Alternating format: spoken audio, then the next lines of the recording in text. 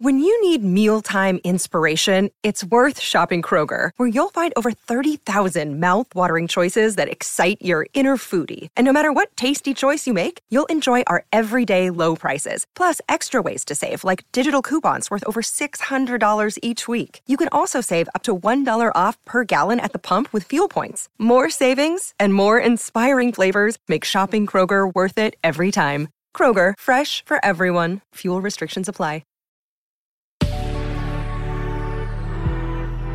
Good risings. I'm Liz Earnshaw, and this is Hash It Out. Here we are on another week of Good Risings. I hope you had a great weekend. I am really happy to connect with you today. And this week, I am going to be answering listener questions again. I had a lot of fun last week answering a different question each day, and so I took even more of the listener questions that I received to kind of hash them out this week. So the question that we're going to start with is a question from someone that submitted it to me on my Instagram. And the question is, when your partner calls you names, for example, narcissistic, how do you navigate through that? Okay, so first things first. When we call our partners names, we are using contempt.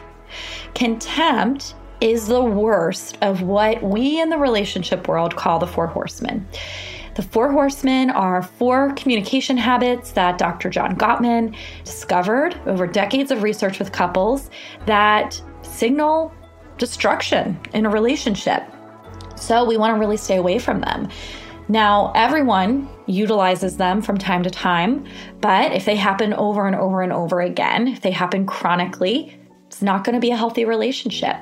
Out of those 4 habits, which are criticism, defensiveness, stonewalling, and contempt, contempt is the worst.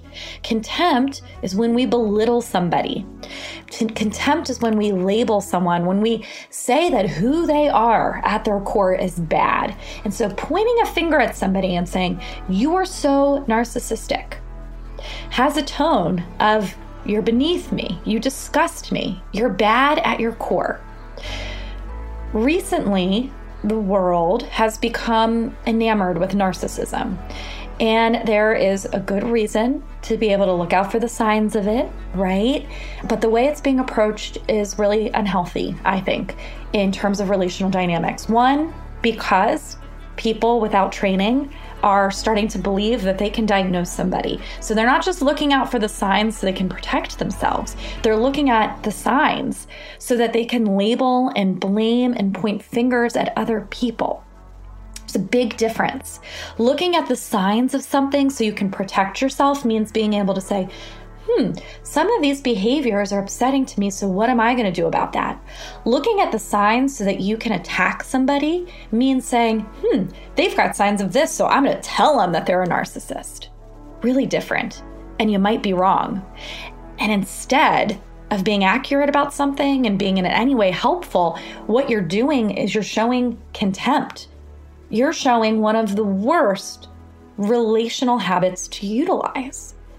And we don't want to meet something that's not healthy. So if you think the other person has narcissistic traits, well, there's no good that comes out of then becoming contemptuous and having contemptuous traits. Instead, you want to protect yourself.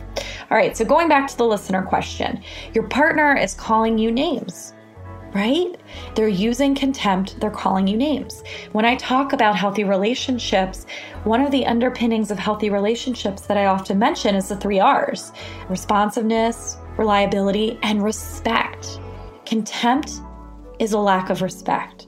So what do we do when people aren't respecting us? We don't want to meet them with more contempt. That's not right. It's not going to get you anywhere, but in a cycle of back and forth blame games and nastiness. Instead, what you can do is stand up for yourself and set a limit. And stand up for yourself, not in a way that matches the way that they're treating you, but in a way that matches what you're aligned with. So it might sound something like this.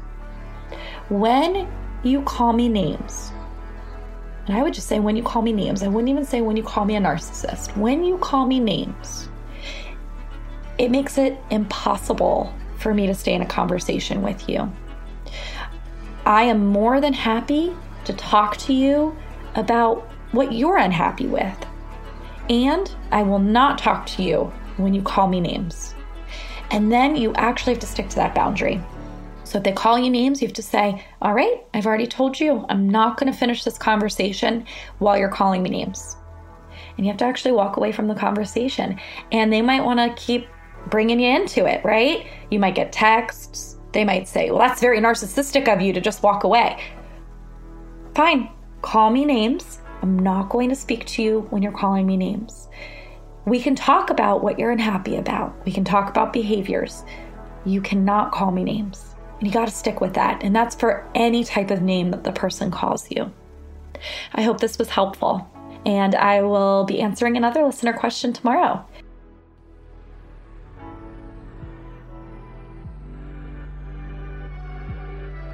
I'm Liz Earnshaw. You can find me on Instagram at Liz Listens. I'm the author of I Want This to Work, and I'm a licensed marriage and family therapist. Thank you so much for listening to Good Risings. We love to hear from you, so please take a moment to leave a review. Until next time, love on your loved ones, and when that gets hard, tune in to me to learn how to hash it out.